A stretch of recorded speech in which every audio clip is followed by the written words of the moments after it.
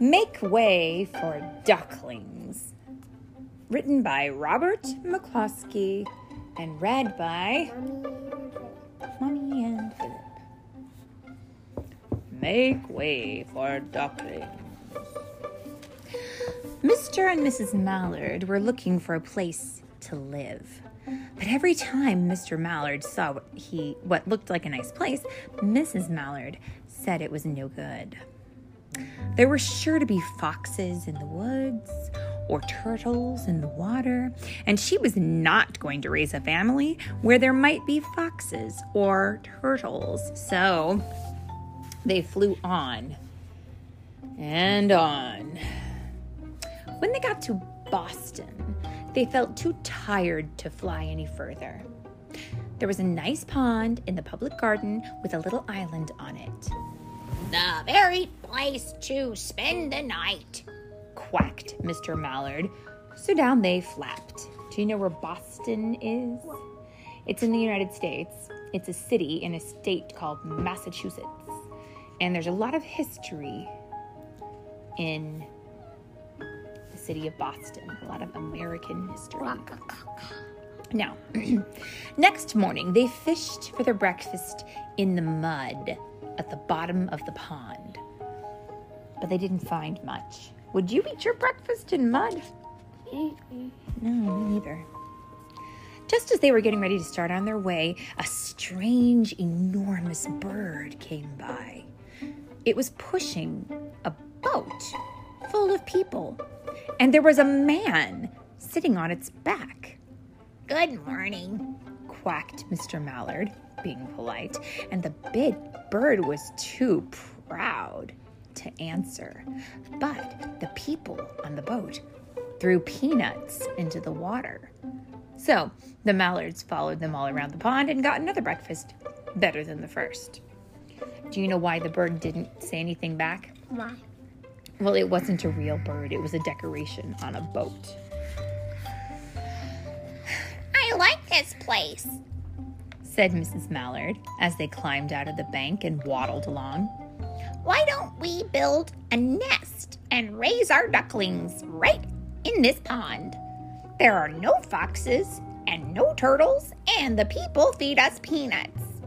What could be better? Good, said Mr. Mallard, delighted that at last Mrs. Mallard had found a place that suited her. But there's a picture here, and I think I see what the problem is going to be. Do you? Yeah. Mm-hmm. Look out! Squawked Mrs. Mallard, all of a dither. You'll get run over! But when she got her breath, she added, This is no place for babies. With all those horrid things rushing about, we'll have to look somewhere else. What happened? Can you tell me? A bicycle. A bicycle, that's right. A boy was riding his bicycle, and he almost ran over the ducks as they were waddling along. And boy, that would not be a good end to a baby duck, would it? So they flew over Beacon Hill and around. They would be killed. That's right. You're right. That's why the Mallards don't want to live there. So they flew over Beacon Hill and around the State House, but there was no place there. No, the State House is downtown and there's just not enough space. Then they looked in Louisburg Square, but there was no water to swim in, and ducks need water, don't they? Then they flew over the Charles River. This is better, quacked Mr. Mallard. That island looks like a nice, quiet place. And it's only a little way from the public garden. Yes, said Mrs. Mallard, remembering the peanuts. That looks like just the right place to hatch ducklings. So they chose a cozy spot among the bushes near the water and settled down to build their nest. And only just in time, for now they were beginning to molt, and all their old wing feathers would start to drop out, and they would not be able to fly again until the new ones grew in. But of course they could swim. And one day they swam over to the park on the riverbank, and there they met a policeman called Michael. Michael fed them peanuts, and after that day, the mallards called on Michael every day. After Mrs. Mallard had Was Michael their friends? Well, I would think so. After Mrs. Mallard laid 8 eggs in the nest, she couldn't visit Michael anymore because she had to sit on the eggs to keep them warm. She moved off the nest only to get a drink of water, or to have her lunch, or to count the eggs and make sure they were all there. One day, the ducklings hatched out. First came Jack, then Cack, then Lack, and then Mack, Knack, and Whack, and Pack, and Quack. Mr. and Mrs. Mallard were bursting with pride. It was a great responsibility taking care of so many ducklings, and it kept them very busy. One day, Mr. Mallard decided to take a trip to see what the rest of the river was like further on. So off he sat. I'll meet you in a week in the public garden, he quacked over his shoulder. Take good care of the ducklings. Don't you worry, said Mrs. Mallard. I know all about bringing up children. And she did. She taught them how to swim and dive. Do you know how to swim? Well, we're working on it. She taught them how to walk in a line and to come when they were called and to keep a safe distance from bikes and scooters and other things with wheels. Do you come when you're called? Yeah. And do you know how to walk in a line? We walk in lines anytime we stand in a line or queue.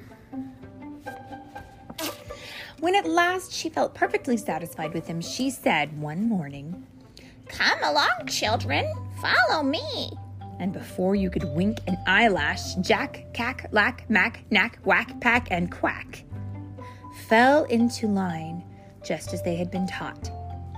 Mrs. Mallard led the way into the water and they swam behind her to the opposite bank.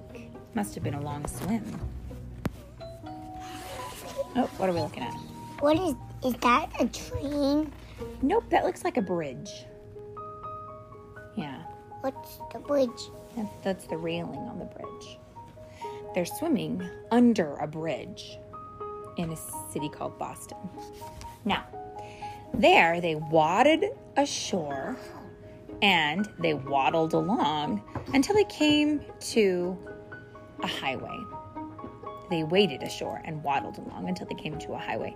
I'm looking at this picture and I think I see a problem. Do you see what the problem is going to be? What?